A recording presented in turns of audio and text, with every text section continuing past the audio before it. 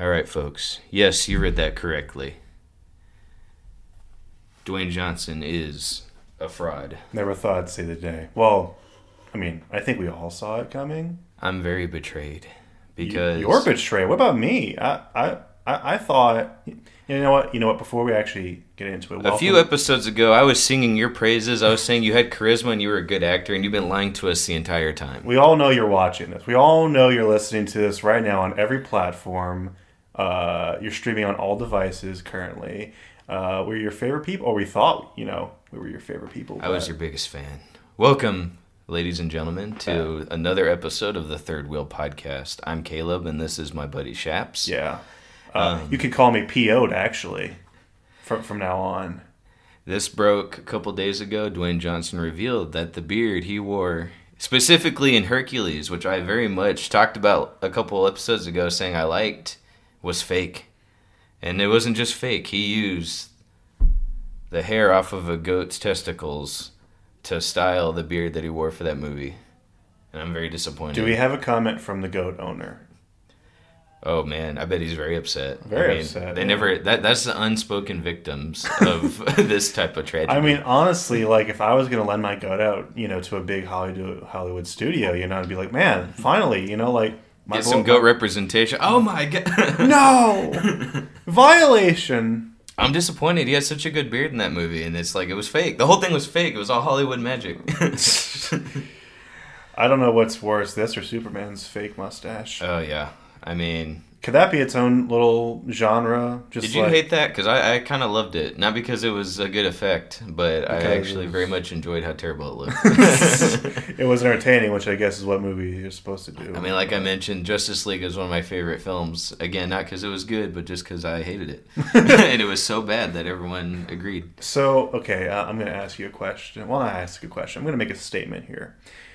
I vaguely remember a Hercules movie coming out.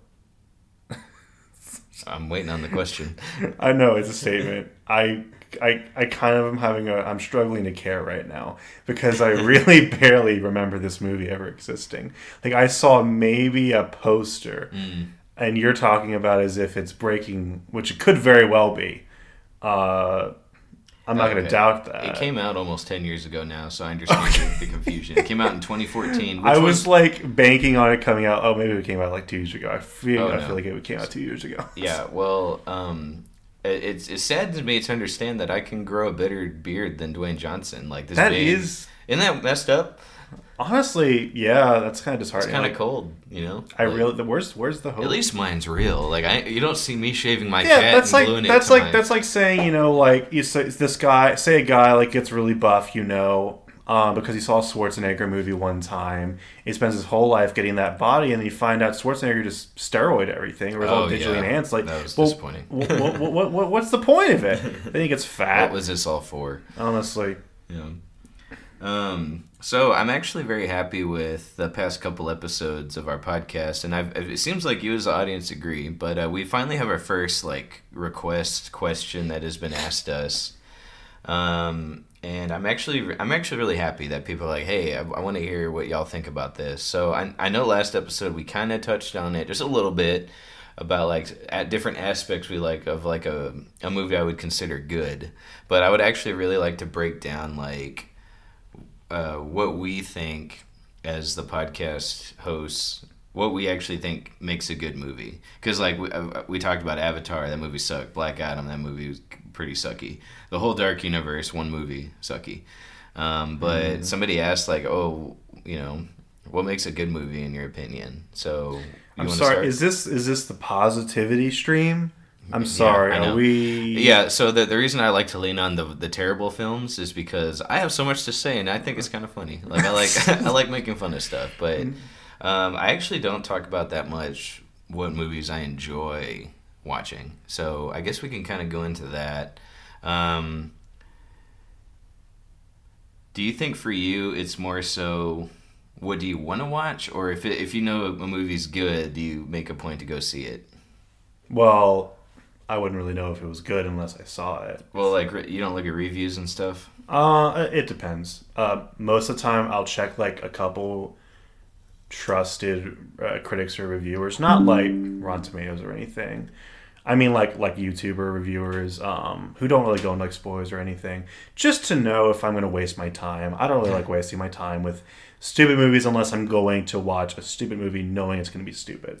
Yeah. If it's a movie that I'm like, that looks cool, but I'm not like jumping out of my seat to go see it. If I'm going to make a whole day out of it, invite people, I want to make sure it's going to be at least enjoyable, get my money's worth. I actually I do use Rotten Tomatoes. It's not perfect. If you don't know, Taken has a very low rating, and that was a good movie. Not the other ones, but the first one was very good. Yeah. And has a low rating, and then they give TV shows that are really bad, like Big Mouth. Big Mouth has like stellar reviews. That show's terrible. Oh, jeez, it's pretty bad. Yeah. Honestly. Yeah. So I think it's a good like indicator. Like if I'm excited for a movie and then it's got like a 50%, that's like a very straight down the middle. Like you might like it, you might not. Like the Black Adam had like a 52%. That doesn't help me at all. Like it's like, okay, so is it good or not? Just for those of you who don't know how the Rotten Tomatoes score works, it's not a 1 to 100 or 1 out of 100 scale. If it's like a 50% score, that means like 50% of people who have watched it like the film. It's not 50% like doesn't a mean school 5 score. out of 10. Yeah, exactly. 99% doesn't mean 9 out of 10. I didn't actually know that for the longest time, which is why I'm sharing it. There's so much confusion on that. I see so many people complain about that type of stuff, and I like the Rotten Tomatoes. I like the audience score. Typically, that's a little bit more. I can't stand the audience score. Really? Yeah, I don't like the critic score. Let me tell you, Batman v Superman. When people were walking out of that theater, were like, "Man, Marvel better watch out!" And I was sitting here like, "Oh my god." Okay, yes, it's subject to influence, but besides the point, what makes a good movie a good movie? Okay, I keep going back to like what I hate, and that's not what the I know it's out of our comfort zone to actually talk about what we like. Can you believe that? So I really very much enjoy reveling in misery. Just to be clear, I don't have any professional film experience. I have some industry experience when it comes to like live production, but nothing really like post production. I've done a couple things, but what I'm trying to say is, I'm not like I'm not a connoisseur. I'm not someone who you go to for every little detail about a film to dissect it, but I do feel like I relatively know what makes a good film. Mm-hmm. I feel like we all do, in our own sense. For me, it has to be if it hit me on an emotional level, and what I mean by that is if I remember it. Like if I'm driving one day, or I'm on the can, or I don't know, just sitting at home, and I just remember one particular scene that gave me goosebumps, in one movie. And the fact that it, say it was years later, and I'm still thinking about it now, that tells me there's at least substance. And that's what I care about. I don't even care if it's like a critically great movie. Say they did everything perfectly, quote unquote, perfectly industry standard. That doesn't always mean the movie has heart. To me, the movie has to have heart. It doesn't have to be the cleanest, doesn't have to be the highest budget, doesn't have to have the highest paid actors.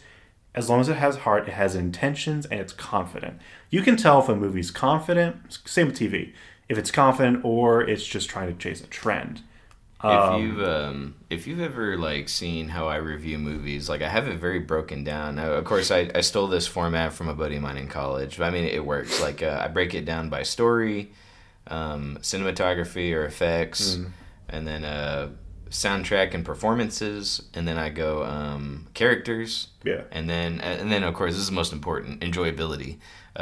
Was it enjoyable? Everything could be stellar, like you said, but the movie's boring. Right. So it's very much so. And then at the end, I kind of tie it all up in a conclusion. So are you cool if we go through it kind of step by step like that? Let's talk about story. Let's talk about this and that. Sure, but we have to pick a movie to cover, I suppose. Yeah, so I have a few examples too. If we're just talking story, there's this movie. I don't know if you feel comfortable talking about The Whale. But it's a Brendan Fraser movie. I've been meaning to see it, but okay. I know a little bit about it. Well, okay, let's go. What's the last movie you watched? Last movie I watched? Have you seen The Menu yet? I did see The Menu. Are Okay. you talking about movie? Sorry, are you talking about movie I saw in theaters or recently? Because there is actually a movie I wanted to talk about that I just saw last night, or for the really? second time. What but did you say?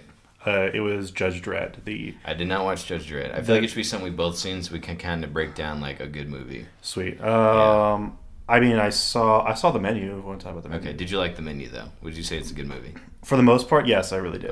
Okay. So when you say most part, that's a good thing to point out. Every movie is going to have its flaws. Yes. So if you're if we talk about The Menu and there's a scene where you're like, bro, this one part didn't do it for me, like that's fine. Like Right. the whale, like I loved it, but it wasn't like perfect, you know. But okay.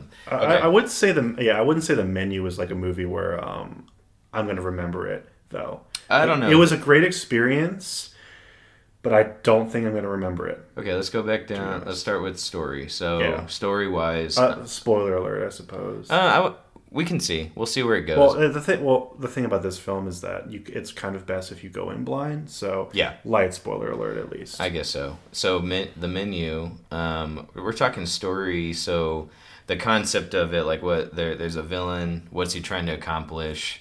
That's very well explained. The premise.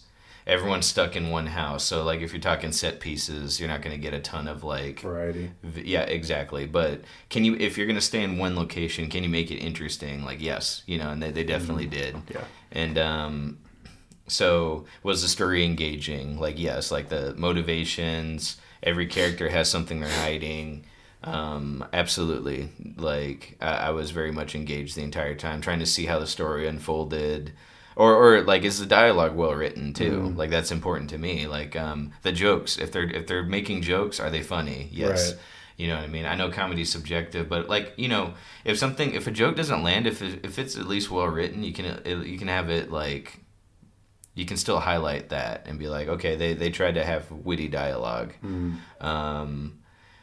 Good example of bad dialogue is like when they think it's way smarter than it actually is. Like the guy performing the line, he's like sitting there snarky, like, you know, hi, this dialogue was written by a very high intelligent person, but you can tell it's more so they feel like they were writing smart dialogue when actually it sucked. It's not as witty as they think it is. Sure, that's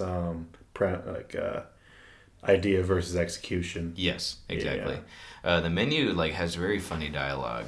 There's a scene where the main guy's breaking down a s'more and how like it's like very random ingredients that all on their own taste pretty good, but you mesh them together, it's like a terrible catastrophe of flavor. He was like, but why do we enjoy it? Because of the comfort it brings of like, you know, being around a fire There and is being with family. Good healthy amount of dark humor in this Yes. movie. Like it's very dark humor. Yeah. But it's just my kind of dark humor. Exactly. It's you know, there's a lot of cynicism in it, and the reaction of a lot of the cast, like you know, people who are presenting these wacky, crazy ideas versus the people who are just experiencing it.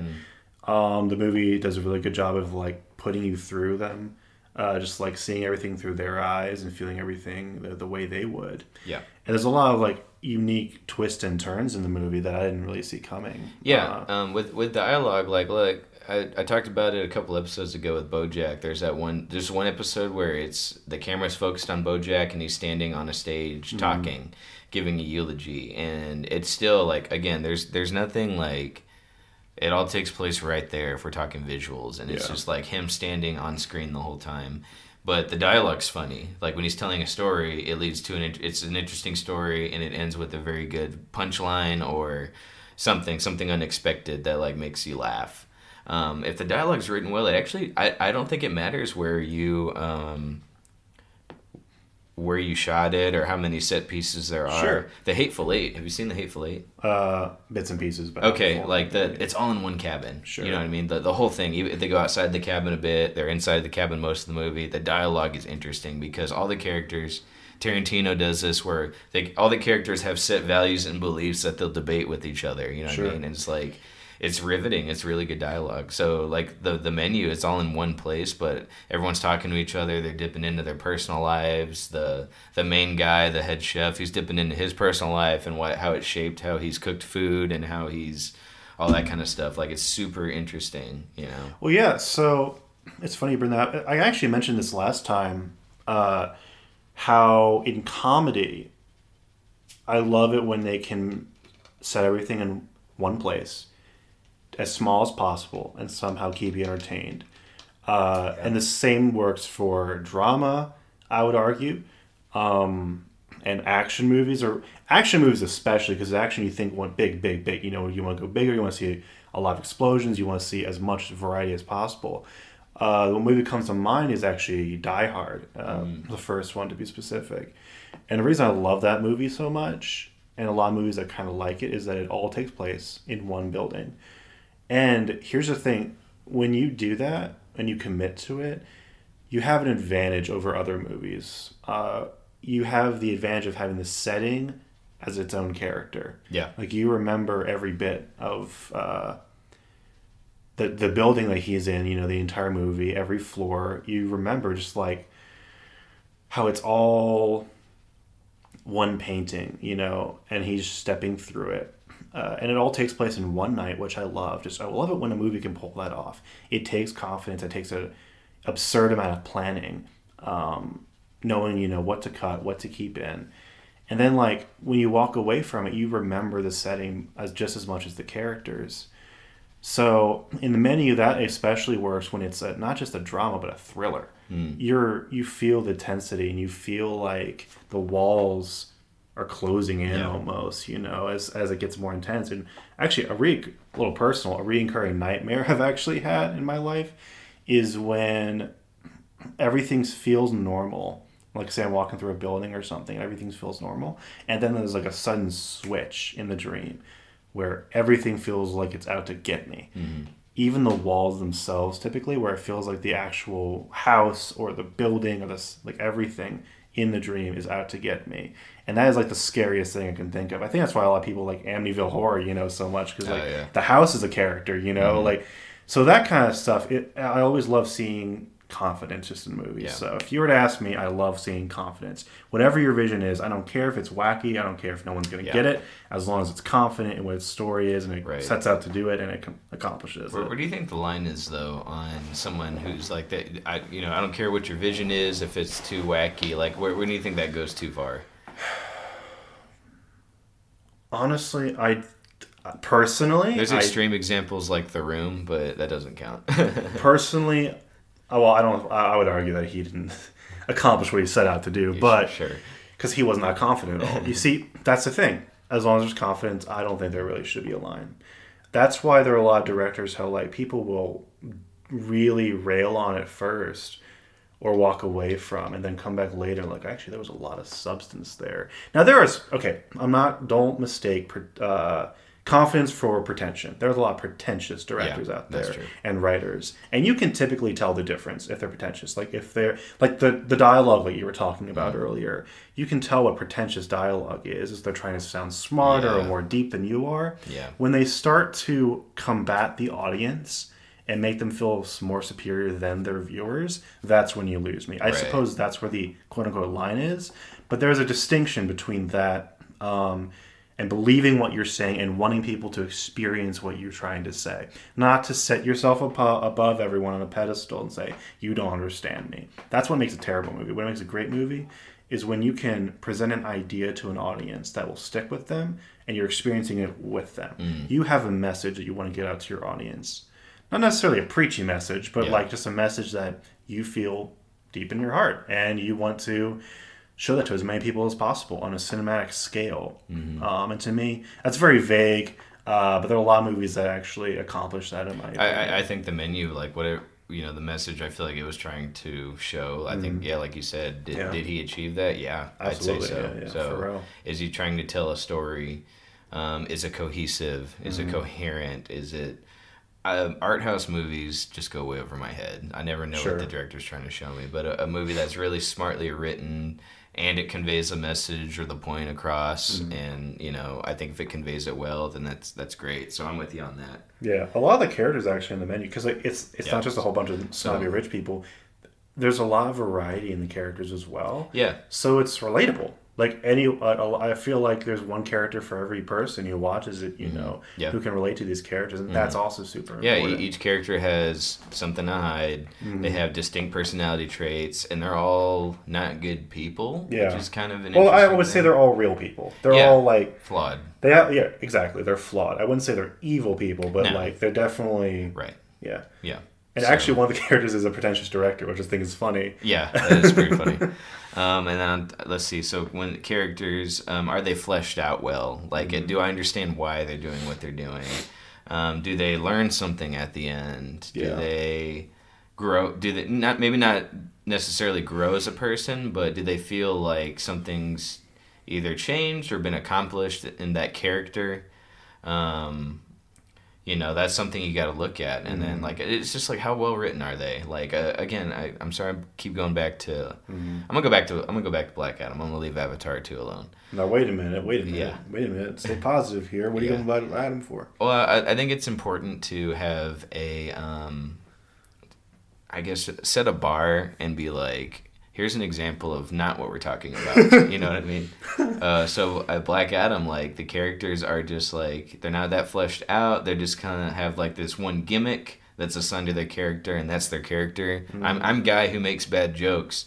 I'm a little kid who's infatuated with superhero, like generic stereotypes. Yeah, stereotypes. If there's nothing deep going on. So you take a movie like The Menu, where, like you said, each character is like flawed. They have an agenda. They have skeletons in their closet, stuff that makes them interesting. And you take all those people and you force them in one room where they're in like bad scenarios that forces their what's on the inside to come out, and they're having to deal with themselves and also deal with each other. And you just see the dynamic between a person who thinks this way and a person who thinks the other way, and they're put in a potentially fatal scenario, and you see how the real person inside them comes out and they interact with each other. That's interesting. Like, that makes for a good deep character. It makes for an interesting story. It makes for all these really cool scenarios. So let's also, while talking about Black Adam, I will also ask that you make the distinction between a soulless cash cow versus a director who had a vision and set out to accomplish that vision and failed for one reason or another. So like Black Adam is like a weird example only because like I feel like that movie came out of a board meeting, not necessarily like. Okay, so I think a good distinction is let's say Black Adam. You know what the agenda was. It's a conglomerate of all these superhero stereotypes. You got some fish out of water humor because the superhero, he's not a human. And it's funny to watch other people react to him. On paper, it's funny, but we've seen it so many times. It has a goal of establishing a new character who's going to be connected to a whole universe with other superheroes. We've seen that plenty of times. The jokes are very shallow stuff. Just very shallow humor. Like, I won't say juvenile, but just like, again, just stereotype stuff we've seen before. The overall agenda, he's like, what's the director trying to tell you with the story? The movie was very basically set up other movies. Sure. That was the agenda. It was to promote more movies that we're not going to watch later. You know what I mean? And we covered that last week. We did. But what I mean is, I don't think that director set out to make a great movie. He was there to make money. I think that's the entire purpose of Black Adam, was there to make money, set up a universe, like you said. Yeah. I'm talking about a director who set out to make a great movie, like standalone. So take it out of the universe. A standalone movie who flopped on his face. And I would think a continuous offender of this would be M. Night Shyamalan. He's made some great movies, but there are some movies where you can tell the pretentious dialogue just bleeds out of the walls sometimes. And that's because he's in his own bubble. And he never really lets the audience in, at least from my opinion. Most of the time, he's just kind of in his own little world. No one's ever relatable because he writes everyone isolated in their own echo chamber. Someone like M. Night Shyamalan, someone like George Lucas, someone like James Cameron, who have very definitive vision, I think they need to hire a writer who's actually good at picking up the pace where they suck. I agree. So Shyamalan, great ideas, great worlds. Yes. He needs help writing characters' dialogue. 100%. I absolutely agree. He'll take it upon himself to do all the work himself. And then like he's a good director when it comes to like directing cameras and shots and whatnot. If he wants to write an outline of whatever movie he's trying to make, and then have an actual writer that's good at writing characters, that's good at writing pacing, like you take a movie like The Happening, where he could have totally, like, he didn't have a bad idea where people are getting attacked by plants and it's making them kill themselves. Like, that's an interesting, like, premise. But because he's like, okay, I'm going to take this premise and do the rest of the work myself, like, he could have benefited from people writing dialogue, helping out with casting, all this stuff. Same thing with George Lucas. We talked about how he's got great world building, but he's not good at writing people. He's not good at writing love stories. Yeah, He's going off of what... He's doing his best. And to his credit, he did try to hire people, but nobody wanted to touch Star Wars at the time. So he had to do it himself. But James Cameron, like, he makes interesting, like, premise movies. Titanic, premise, but generic love story. Avatar 2, Great New World, like, really cool, but generic love story, generic world conflict. building is so much different than character building. Exactly. And that, like, these guys with such definitive visions... If they're not talented in writing a cohesive story, deep characters, all that kind of stuff, a good script, funny jokes, like if they're not good at that, I think they need help recognizing that. And, hey, I need to hire someone who's actually good at this. Yeah. You know what I mean? So backtrack a little bit back to what makes a good movie a good movie.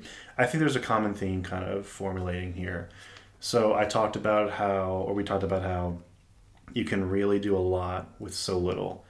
So isolating the audience into one space for the entire movie, how effective that can be. I would go even further to say the least that a director can do to make an impact, the better. Like, when a movie can convey a message with little to no dialogue, for instance, in a scene, little to no variety in the backgrounds or whatever, and I still feel the same, if not more, than I would in any other movie, like, that's something special. So, for instance, have you seen The Lighthouse?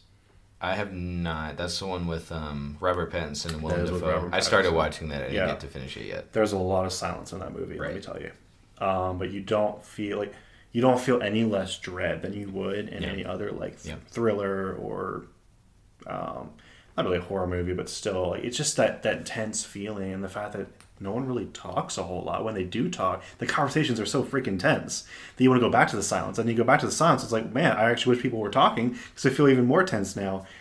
And another obscure example is, like, I don't know, RoboCop comes to mind. Like, you hardly see his face the entire movie, or the top half of his face at least. And there are some scenes where he's just, like, walking in a room by himself. And, like, there's only like a track playing behind him, and he's walking in, like, the house of his family or his former family, and you just kind of feel his emotion, even though he's supposed to show no emotion. He's going off the rails in the part of the movie, and you feel it. I don't know. I bought it. Like, not because the movie told me that's what's happening. It didn't say anything. There was no dialogue in the scene. He was just walking through his house, and you could just feel the energy he's trying to convey. And, like, the emotion. Like, he's trying to figure things out, and you're figuring things out with him. Like, again, it's done so little. It was in a generic room. It was in, practically silent. So it was the least amount you can do, and still somehow bring the audience home. Like, as a writer, if you're gonna write a story where it all takes place in one location, you're forced to make interesting characters. You're forced to rely on witty dialogue. Like, if there's not gonna be these big set pieces, like, you better make the characters interesting. So that's what I think. That's what Tarantino. That's what the guy who directed The Menu. Like, that's probably what they specialize in. I mean, Tarantino, obviously, yes, that's what he specializes in. But, like, same thing with someone like Kevin Smith, who's just, like, he'll pick a spot, he'll pick the backside of a gas station, and just write characters and just write good dialogue and that kind of stuff. So on that, with story and characters, I would say that those are what make the movie. Like, visuals, because we said, like, you can pick one setting and have the movie be interesting without these big cinematography set pieces and all that kind of stuff. I think effects... They're supposed to accompany a good story. They're supposed to accompany characters, but that's not what make or breaks a film for me. That again, like that James Cameron's problem. Like, he'll make Titanic and think, oh, if I just if the visuals are good, if I do really good on the ship sinking, it doesn't matter about the story. It doesn't matter about the characters, and then Okay, I'm sure you love Rogue One, Star Wars. I do love Rogue One. Yeah, I don't, because it's like it was very much relied on the visuals being the movie and not so much the story. Yeah. You probably disagree with me. You probably think story and characters are good. I do actually. Yeah, I know. Funny enough. All right, let's not get too sidetracked. I'm just saying, like, movies that just think if we rely on visuals, that'll be the film, and it'll be a good movie. And I think that good effects are supposed to help a movie that's already got strong story and characters. It's supposed to be like a companion piece, not necessarily the crutch of the film. Yeah, and to me, yes, I do appreciate, how much a director can do without visuals or dialogue or anything. I love it when they can do that, but I also really just admire when they can get you invested. Honestly, that's the end of the day, that's what a good movie is. If you had a great time, you were invested, you felt like you knew these characters, you felt like you were in this world, I think that's an accomplishment. Yeah. And you walk away and you can remember these particular scenes, you remember these characters like individually. I think that's kind of what it is right there. And we just said, like, we were agreeing for so much, and then like we're listing off movies. Oh, I hate that one, or oh, I love that one. Like, we had so much, vastly different experiences with the same movie. Yeah. But we have similar values when it comes to what a good movie is. So it really is the cop-out answer, the individual sense. Yes, it is. Because, like, I've definitely recommended movies to people that they were like, man, that movie sucked. Or, like, I hated this movie. I hated the blah, blah, blah, blah, blah. And then I get to the person I told I hated it to. They watched it. Man, that movie was not as bad as what you told me. I was like, oh, you simpleton. Don't you not know? Yeah. It's like, are you not impressed? So that gets down to the last point I'd put in is enjoyment. That is up to the viewer. Yeah. There are movies that are so bad that I love, that I adore, because I enjoyed the crap out of them. I know I talk about, like, I like watching dumpster fire movies because I like to think the studio's going to be pulling their hair out. But, like, if you take a movie, there's a movie that came out a long time ago. I think it was 2014. It's called As Above, So Below. It's a horror film, and it's really stupid. It helps. I watched it with like a good group of friends that were laughing the whole time with me, making jokes. We're the only ones in the theater, so we were just making jokes, talking out loud. And I don't recommend doing that in a crowded movie theater because it ruins the experience for everyone else. But in this instance, we were just having fun. The premise of the film is like, they're trying to go underground through tunnels.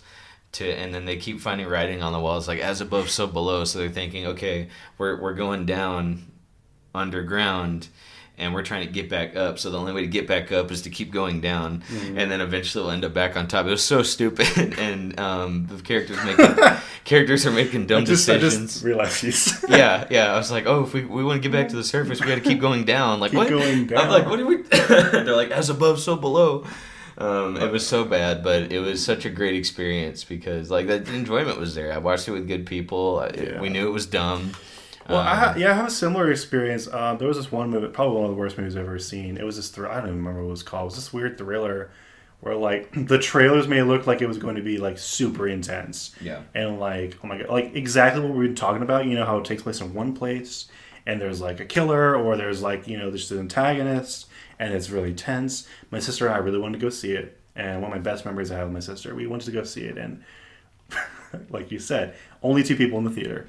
We're like, oh, that's kind of weird, but can't wait. We've been waiting to see this for so long. And like, okay, I'll not go into like the movie because I hardly remember anything. It feels like this serial killer from like a horror movie walked into a sitcom of another completely different movie because like he's literally like this super intense guy, and he's definitely a killer. He walks into this house. And he pretends that he's like someone in need, and then this lady's like, "Okay, I'll help you. Come in my house." And then like she has this friend there, and they literally just like have this TLC sitcom experience. It's just ridiculous, and then it goes off the rails. And then me and my sister like predicted every single thing in the movie, but I've almost never laughed that hard in my life. Yeah. I can't say, man, that movie sucked. I hated being. No, I had a great time. What are you talking about? Right. I'd much rather see that movie than some of the garbage that everyone else is seeing right now. So, oh man, so subjective opinion, man. It's interesting. Yeah, matter of perspective, probably. No, enjoyment's the biggest factor, and that legit is up to the viewer. That's going to be individual. Like, you can have a good time with a bad movie. That's something that took me forever to learn. Was like, not everyone has to like the same thing. Not everyone has to see my opinion eye to eye. I used to be a real jerk. Yeah. I used to get mad at people for liking a terrible film, but now I'm just sitting there like, you know what? If you had fun, man, I'm glad you had fun. I very much chilled out over time. Sure. So. Oh, me too. I used to get so passionate over that crap. But yeah. I still am. Why? Internally. It's a waste of time. But it's like, yeah. I mean, let them like what they want. Because then you don't want to be judged for something you like that you're going to be made fun of for. Oh, yeah. And like that happens all the time. Yeah. Like I said a few episodes ago, I very much like the Scooby-Doo films. Are they good? Absolutely not. And you know what? I'm just going to say it for the record. I like some of the scary movies. I don't mean horror films. I mean Scary Movie 1, Scary Movie 2. Nice. Yeah, I like those. No. So nice twist. Yeah. I don't know. What do you think? Do you think we covered that pretty well? Yeah, I think so. Yeah. Okay. So I hope that answers your question. One of my best buds, apparently my number one fan. I didn't see that coming either. There you go. But I hope that answers your question, like what makes a good movie. And it's subjective. Like I said, this buddy of mine, I'm sure we watched movies together that I hated and you liked and vice versa. But, I hope we answered your question. You might not hear us talk about movies we like as much as movies we hate, because I enjoy talking about movies that made me want to die. I do absolutely. Like, okay. It really depends. If, I do like finding people to talk about if I really enjoyed a film. But, man, it just feels good. And almost like you're fighting back. When a movie wastes your time or just screws you over, yes, it feels good to let that anger out. Like, man, I'm just going to rail on this thing. So speaking of fire, you said firestorm earlier. I did. I think you said dumpster fire or something like that. Yeah. Speaking of fire, okay. Next topic. Go ahead. Fire. Oh my goodness. Yes. Okay. So a few episodes ago, we talked about one of our favorite creators of one of our favorite shows, at least mine, Rick and Morty. That's not what I meant. Oh, okay. Well, I'm sorry, we got to cut this out. Oops. Oh no, we're hacks, we're frauds. Okay, well, tell me what you're trying to say then. Fire Festival. Oh, oops. Actually, I want to come back to that one because I didn't read up on it like I was supposed to. So I'm sorry, we'll have to cut out this whole section. All right. Well, because quickly. Yeah. Segue. Okay, Justin Roiland was fired immediately after we posted our first episode. We talked about it, and we're like, man, I wonder where this is going to go. And then it's like, immediately. As soon as we said cut, like, Justin Roiland fired. we got texts on our phones. Our agents contacted us. And, we're on the phone with Adult Swim, actually. And the truth is there. Yeah, I mean. Confirm the story. I mean, not necessarily the whole truth yet, but there's enough surrounding evidence. There's no trial yet, but, like. Well, I will say, I kind of predicted that what I said was, if I remember correctly, that Adult Swim wouldn't waste any time canceling like Rick and Morty, even like just because of publicity. Like I knew they were going to do something. Well, the show's not canceled, though. I know it's not. That's the crazy thing. So I'm like, because I didn't think they would ever go on without Justin Roiland, because he's the most prominent voice actor on that show. So I was like, well, they'll probably just cancel the show before they cancel Justin Roiland. But sure enough, even before a trial, they fired him. You want to talk about cash cow? Rick and Morty's a cash cow. Back when season 3 came out, they renewed a deal for like 90 episodes. That's their moneymaker. Exactly. One of them. So I'm disappointed. Like the show's effectively dead. Like I mean, they're gonna try and keep going. They're gonna rehire the cast. Yeah. They're gonna recast Rick and Morty. That's what they did. So they did actually say they put out like a little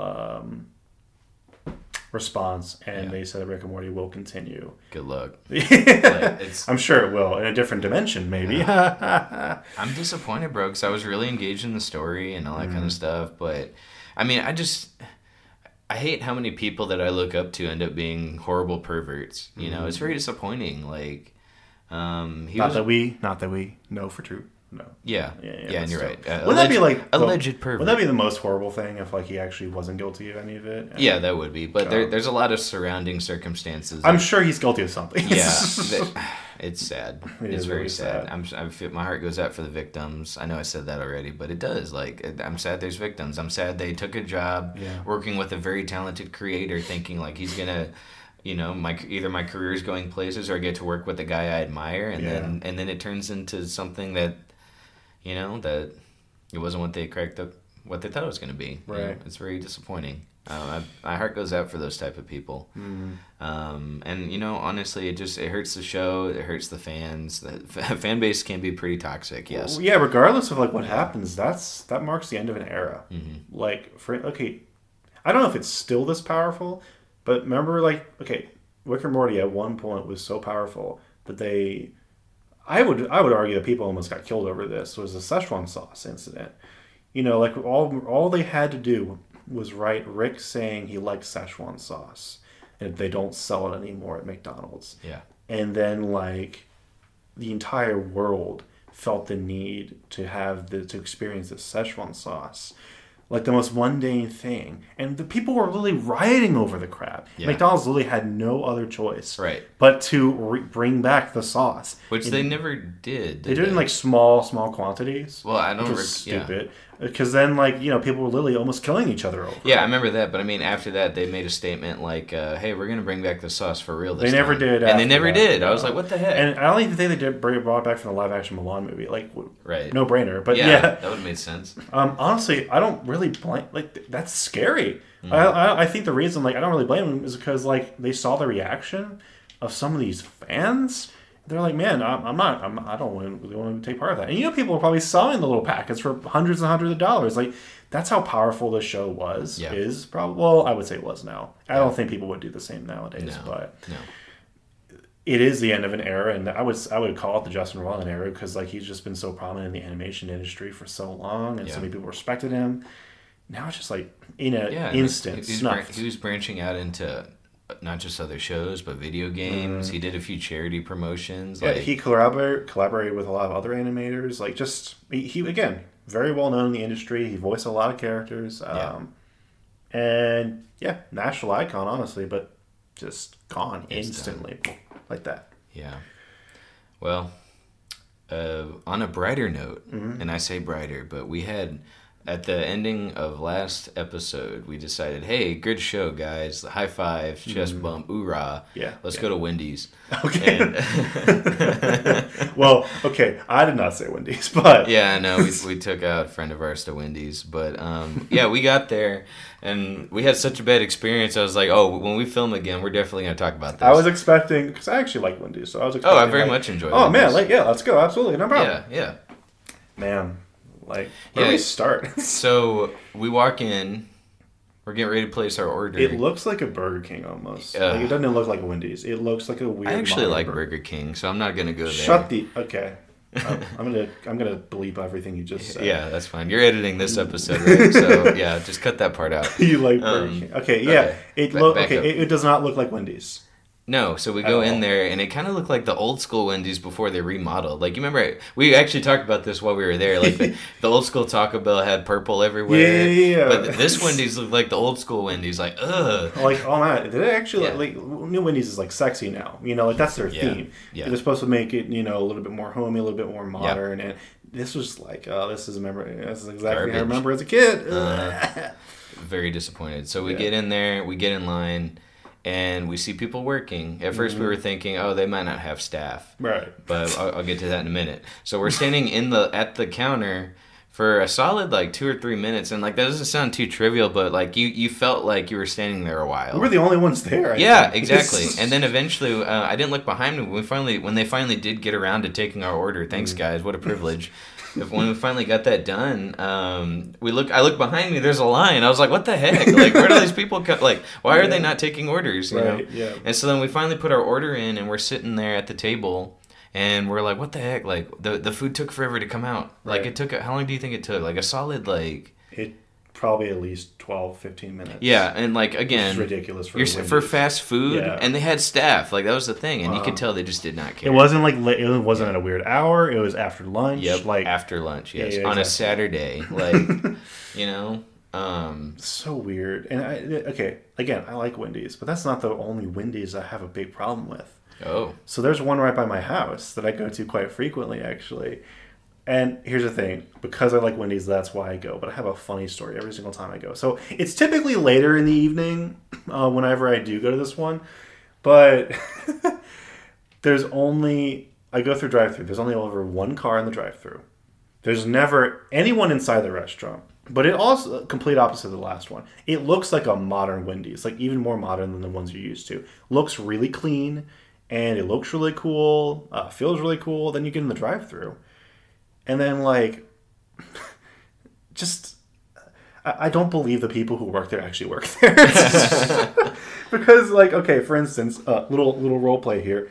Please give me an order, Kayla. What do you want? Yeah, I'll take a Baconator. What? I said I'll take a Baconator, and I don't have a Baconator. Oh, darn. Well, hold on, give me a sec. Can I try the pretzel pub, and then can I get a large fry with that too? Sure, but we're out of pretzel bun. I don't like you right now. I would actually start getting to like, sir, I don't like you. I don't like. They're always out of everything, and they sound like the most miserable people in the world. Do they actually interrupt though when you're ordering? 'Cause that's annoying. Yeah, sometimes they do, and I'm like, what the heck? But I still keep going here. So then I get there. You need to switch. And then like.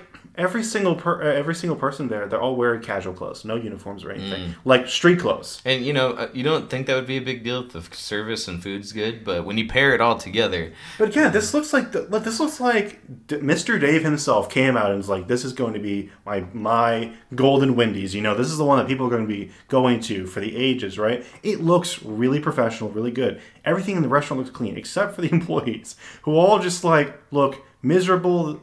They feel miserable when they talk to you. They don't know what they're talking about. Like, they're just very short. They don't really ask what you want. They're just kind of like, what do you want? We're out of that. Boom. And then, what was it? Again, I'm only the one car in the drive-thru, and I guarantee I've timed it before.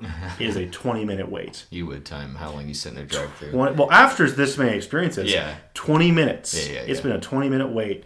I have a theory that these people are squatters. And they took over a Wendy's. I remember you mentioning that. And they just serve people food, and they live there. Like that, essentially, because it's the same people every single time. Like, this guy has the audacity to drive by our house and order food.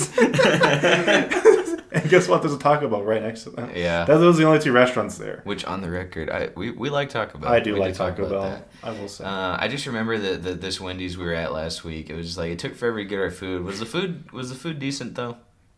I guess. Yeah. I mean, here's the thing. There are some meals that Wendy's have. I'm like, oh my gosh, this is actually restaurant quality. It depends on the season. Depends on their seasonal item typically. And then I'm like, it's okay. It's a Wendy's. This was very much just like, it's a Wendy's. That story you described to me with trying to order something reminds me of this thing we had at IHOP. Mm-hmm. Now, okay, all the ladies out there, I'm still learning how to like read a woman's mind, which apparently y'all rely on quite a bit for us guys to kind of do. So we're at this IHOP with me and my mom, and the waitress was super rude, but like you said, like when you're trying to order something, she like put both fists on the table and was like, "What do you have?" And then so apparently it's something I had to learn. If my mom orders something, if they're out of it, she wants to go somewhere else. You know what I mean? And I was like, I didn't know that, so I'm supposed to read her mind. And so they're out of orange juice. And so I was like, and she did it rude. Like, she's got her fists on the table, and she's like, my mom's like, well, I'll take some more shit. We're out of orange juice. And then my mom gives me the look, and I was like, oh, there's the look. Well, ma'am, I appreciate it. We're going to go somewhere else. You know what I mean? But, I don't like it when you're getting interrupted. I have a pet peeve, and that's, like, repeating myself. So, like, I'll go into a drive-thru, and I'll be like...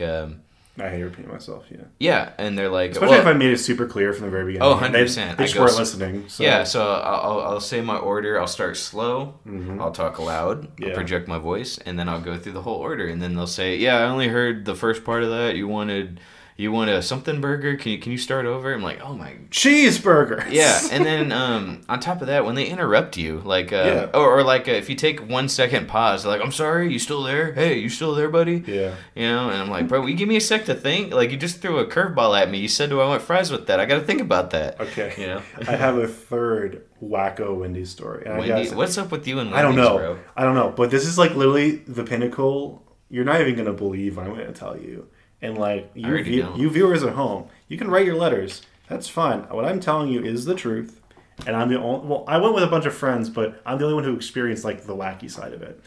So we went to this Wendy's. And we talked to... And who's Wendy?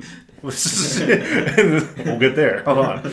And we talked to, the cashier. I'm not going to say what my buddy's name is, but he was talking to her. And she was, like, semi-flirting with him, I guess, which is fine.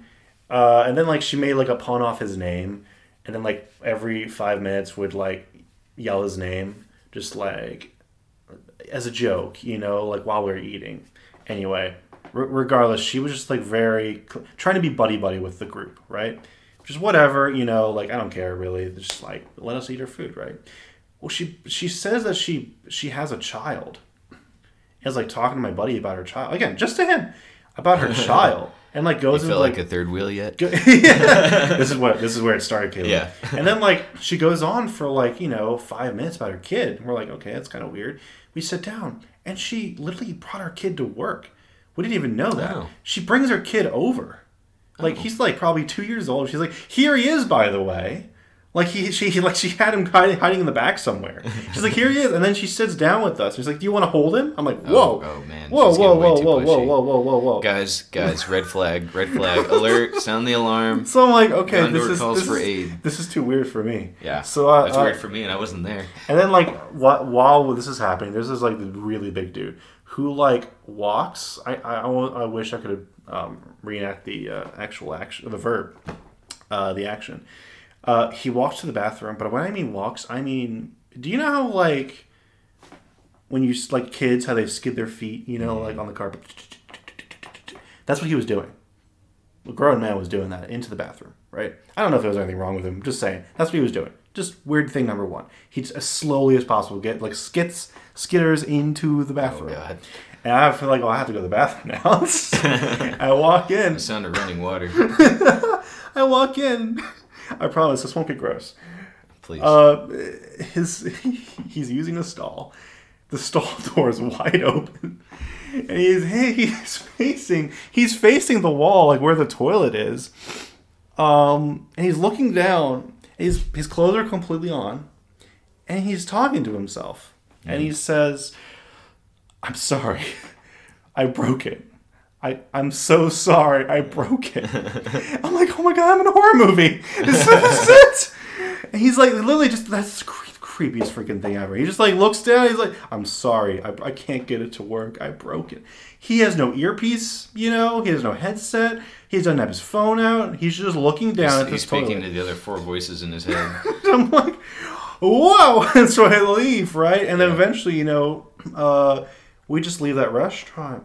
And then, like 3 minutes later, the place gets, like, swarmed by cops. Oh, my gosh. There's, like, 3 cops that pull up. Not with the lights on, but, like, they just pull up. And then, like, we drive off. And then, like, I swear, every, like, probably 2 minutes, we saw, like, another cop go in that direction. And then we're, like, posting. Like, they were, like, there were cops who, like, almost, like, posted ready to drive in case someone, like, speeds away, just everywhere. In fact, we actually had to go back there for some reason, and there was like a fire truck there when we went back. Like literally, it just got weirder and weirder and weirder and weirder. All in a Wendy's, all in a freaking Wendy's. Is that the same one you go to now with the squatters? Okay. No. Yeah. I traded up. This is why I don't mind the squatters. Bro, I'm starting to like get some bad vibes about Wendy's, bro. Like, I might not eat there anymore after this. But their food's good. Yeah, but I just don't know what the heck's going on, there. But yes, the squatters. I much prefer the squatters. So. Do you remember when Wendy's switched their fries up and they were like, now with sea salt? Like, what were you using before? Don't ask. Yeah, I was like, they were salty to begin with. You know what? That's actually something I wanted to bring up. What is like the worst idea that you think a restaurant, like a fast food chain, sure, or a soda chain, whatever, worst like idea, like marketing scheme? Changing Sierra Mist to Starry. Okay, now wait a minute. I'm kidding. Okay, so you're talking about just overall in the past? Say in the past. Like, let's say like a little bit ways, like at least 5 years before. What was like your big memory of, oh my gosh, I can't believe they tried that. I can't believe they tried to make that a food. I can't believe they tried to sell that. there's a lot of things about. Yeah, give me an example of what comes to your head. A lot of people bring up like was it Pepsi Classic or was it Coke Classic incident? Or I think it was Pepsi. Oh no, there's okay, so there's New Coke. There's that's one. Yeah, so 30 something years ago, they tried to switch Coke to New Coke, and then there was such a big uproar. And actually, fun side fact: I have some cans of New Coke because Stranger Things brought it back for an episode, and so it's probably not the same formula, but I have a few cans of it. It does taste different, I will say. It does taste like they changed the formula up. Sure. And then after the uproar of that, they switched it back to Coke Classic, which was supposed to be the original formula. Yeah. But from what I'm told, it's actually not the original. It's something different. So we'll never know what old Coke tastes like. It is the short of that. But people lost their minds over that. And it was like such a financial failure. I forgot how much money it cost them, but somewhere in the millions to rebrand everything. Yeah. So do you have any examples of that maybe or it could be something smaller than that or bigger, but I'm trying to think. Huge financial costs. Do you remember the old school?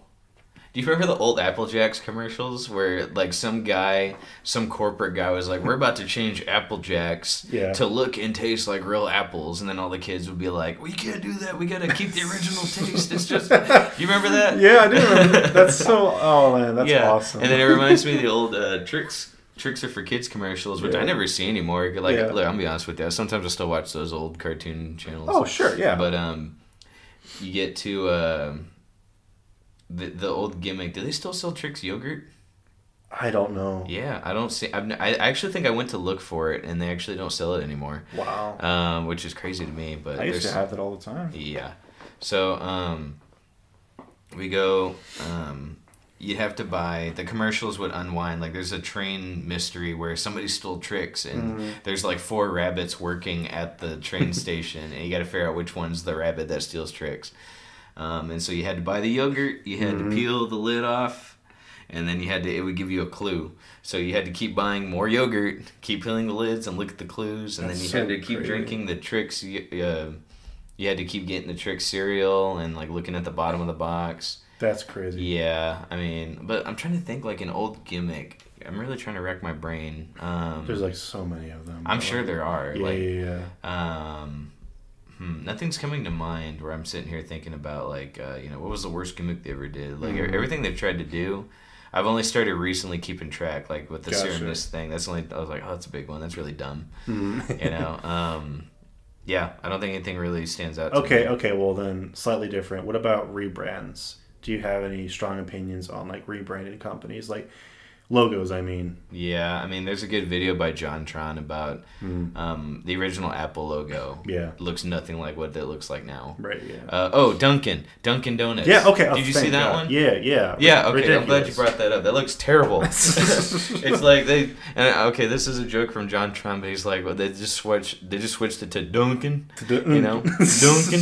Yeah, the original logo was, the original logo was really cool. Yes. It's there was Dunkin', the word Dunkin' arched like a rainbow, and then it had a color around it, and then on the bottom half where it said donut, it was also the upside down arch like a smile, and it was a different color, the donut was dunked, and that looked really great. It was no duh, that's exactly what it is. Why not make it what it is? Yeah, why do they got to keep switching up some really good logos? What's a crappier one? Right. You know what I mean? Dunkin' Donuts is a big one. The other one was Smucker's Jelly. Oh, you remember that old school logo? I remember. Yeah. Well, it's the old school one. That's Smucker's to me. Yes. I don't want to see the weird. It's just tech company logo that they made. It looks terrible. I was switch back to the original Smucker's. Who thought this was a good idea? It drives me crazy. No. For whatever reason, corporations went this. Everyone's talking about this, but the simplistic route recently. Yeah. When I say recently, I mean probably for the past 5-6 years, where everything just simple. And what do you think that is? Why do you think that's appealing for corporations to simplify everything or to dumb down, to water it? Do they save ink every time they print the logo out? I don't know. Well, if anything, it's costing them millions of dollars to do that, and sometimes it costs them even more. The reception's terrible. Do they think I'm going to start wearing Smucker's jelly shirts, you know, with the simple logo on it? Honestly, that's what it looks like. Something that goes on your t-shirt, which is stupid. Yeah, you know? I'm not going to buy a Smucker's jelly t-shirt. Like, I Unless have it has trouble picking out t-shirts as it is. But I will tattoo that old logo, Oh, absolutely. 100%. Right above the stamp tramp line. I kind of want to go back a bit and talk about bad fast food experiences. Like, sure. There was a Chicken Express by this old apartment I used to live at. Their chicken was raw every time. Raw? Raw. No. Like, the outside was fried, but the inside was raw. And I was like, bro, this chicken's bad. Like, the texture is very different. Yeah. And on top of that, it doesn't have that delicious flavor I come to know and love from Chicken Express. You know? Hashtag. Yeah. Yeah. Cook your food all the way. Hashtag. Did you see Pizza Hut is, like, struggling right now financially? Aren't they always? No. I thought Pizza Hut was Okay. I say that loving Pizza Hut. I do love Pizza Hut, but yeah, I'm sure they are. Everyone's struggling right now, but no, what's with Pizza Hut? Well, I didn't actually do too much research. I just saw a video by Moist Critical saying, like, yeah, Pizza Hut's, like, struggling. I hope they never go out of business because that's so iconic. Like, when I think, like, let's order pizza, like, not because I always order from them, but Pizza Hut just comes to mind. Like, I always end up going to Papa John's anyway. I don't ever order Pizza Hut. But when I think, hey, let's order pizza, the instinct hits me immediately saying Pizza Hut. Let's do it. That's weird because I actually don't really like Papa John's at all. I love Pizza Hut, though. Oh, my goodness. Like, that's actually my go-to. That and Marco's, if anyone has Marco's out there. I've had Marco's one time, and I liked it. I love Marco's, but yeah, Pizza Hut's always my go-to. Pizza Hut's your go-to. I think Papa John's just like... Oh. Okay, well, that's the thing. Like, how can Pizza Hut be struggling? I wonder if we can do a similar thing like we did with AMC Theaters where everyone just invests in the stock and then cashes out, and then it saves, like, the franchise. Or, like, with GameStop. Yeah. Okay. Wait, what happened with GameStop? Geez, it was a while ago. But basically, a bunch of people, like... Because GameStop was... I'm surprised you don't remember this. Because GameStop is struggling so much, and they were, like, on the verge of bankruptcy. They practically were bankrupt. They tried to sell the company, and no one wanted to buy them. Yeah, right. Oh, I do remember this. Yes, and then, like, a whole bunch of people bought GameStop stock. And it, like... It brought them out of bankruptcy. It saved the company. It's completely saved the company. And it pissed off a lot of, like... It pissed off Wall Street just because it was like... I do remember. It was like... First of all, it was like a Reddit scheme, but like it was almost like inflating the tax market. Like, it was doing something ridiculous. But it saved GameStop because of that. Yeah, GameStop's been trying to kill themselves for quite a while. Like, they keep... They don't rebrand, so to speak, but they keep trying to change up, like, how they can make the store more approachable and people can walk in. They wanted to make it like this weird lounge thing, almost like they have in Japan, I suppose. Like I was going to say, like, a lounge, you know, and, like, I don't know how Warhammer stores, like, miniatures that you can paint and play with. I don't know how those are doing. But I still see a few of them, actually. Oh, no, I see them all the time. I was wondering how they're doing financially. But I don't know. You get to, like, GameStop. I was like, I don't want to go to GameStop to do that. Okay, with digital buying games now, like, I don't want to go anywhere and buy anything. Sure. We all kind of thought that it was going to go the way of Blockbuster, where it just kind of fizzled out immediately after digital. There's a difference. Blockbuster never tried to adapt, whereas GameStop is like, okay, we got to do something different. They've talked about it. They've never done it, though. Yeah, I mean, did you ever see a GameStop lounge? Any GameStop you go nowadays, it's the same one you saw 10 years ago. GameSop's always had shady practices, though. Sure. So it's like... It was the most prominent of its time. It was, because that was the go-to place. But now with, like, I mean, buying digitally is just so much nicer, bro. Especially, like, you know, I'm mostly PC. I have a console, but... Yeah, why would I want to keep putting discs in? Yeah, it gets tedious. Yeah. It's annoying. And, yeah, either digital is the easiest way to go. Typically, it has the best sales. Like... You save money. It gets streamed, or not streamed, but like downloaded directly into your machine, and you don't have to lose a disc. You don't have to keep changing them out. Like GameStop, I think their biggest seller, or like their biggest takeaway was like you could trade in things, like you could trade in consoles, but even that was like horrible deals. Like they always would screw you over. So I don't really know what's keeping GameStop up. I think they're a go-to if you want to buy a PS5, maybe. Yeah. That's about it. Right. Oh man, I didn't even get my PS5 from GameStop. Oh really? I had to get it from Best Buy. I got lucky. The guys, I was buying a TV, and this dude's like, I I was like, hey, do y'all, I had to lean in to whisper in case someone heard me. I was like, do y'all have any PS5s anywhere? And the guy's like, no, we don't. And the guy next to him was like, yeah, we do. And the guy's like, what, we do? He's like, yeah, we do. We got plenty in that little pallet out back. And I was wow. I was like, plenty, you say? And so the guy's like, yeah, I'll be right back. And he goes back. And I don't expect him. I expect him to come back empty-handed and be like, "Oh my bad, those were Blu-ray players." but he comes back with the PS5 and he slams it on the table. I was like, "No, but God of War just came out." I was like, I need this. So I actually worked at retail for a while, and it was around the PS5, right when the PS5s came out, up until like a year or two later after that. And let me tell you, I hated people like you, Caleb. Like, absolutely. So, for instance, to clarify it, I don't know if Best Buy works the same way. I assume they do.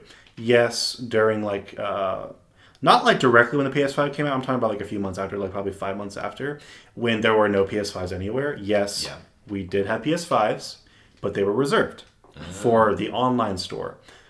So, if you order pickup, essentially, we would have it for you. But you have to order online. We can't just give it to you if you walk in person. So when everyone was like, oh, we heard you have PS5s, or we looked up, you said you have PS5s. Well, we do, but you have to actually purchase it in the online store. So we actually had some people who like attempted to sell those, but they got in serious trouble. So... And then you have people like you, Caleb, who thinks there's the first person to ask about PS5s. They walk up, they're like, "Hey, boo, you think? Look, could you give me a deal? Could you give me the skinny person I've never met before? Absolutely, I'll give you a deal. Same treatment anyone else." I went in there with the intention of buying a TV, and I said, "Hey, by the way, do you have any PS5s?" It's because your charisma, Caleb. Homeboy set me up. He was like, "Yeah, we do." You gave him the smolder, and he actually wasn't supposed to sell it to me. He had to ask the manager, and I didn't ask for any of that. If the manager agreed to it, that's one thing. But dear Lord, man, I wasn't gonna impress him on it. Like if he I would have been beheaded for that. But no, oh my gosh, every single day, at least 20 times a day. Do you have any PS5s? They would call the store. I would have to tell them every single time, and then explain to them why we don't have any PS5s. Just sucked, man. Screw you, Caleb. And that's why I have you on this show with me. Yeah. We're at an hour and like 6 minutes. How do you feel? It went by kind of quick. Went by, pretty quick. I feel like if we do another time, it's going to be like another 20 minutes. So, let's close this one out. All right. Well, that is a wrap-up of episode 3. I'm surprised we're still going. I'm very happy with how it's gone so far. I'm just having fun. Like I don't even care if I find an audience, but there's an audience for weirdos like me. So I thank you for joining us this week, and I hope you'll tune in next week. I will see y'all next time. Y'all have a great day. Say bye, Shaps. Bye. Bye, Shaps. Shaps.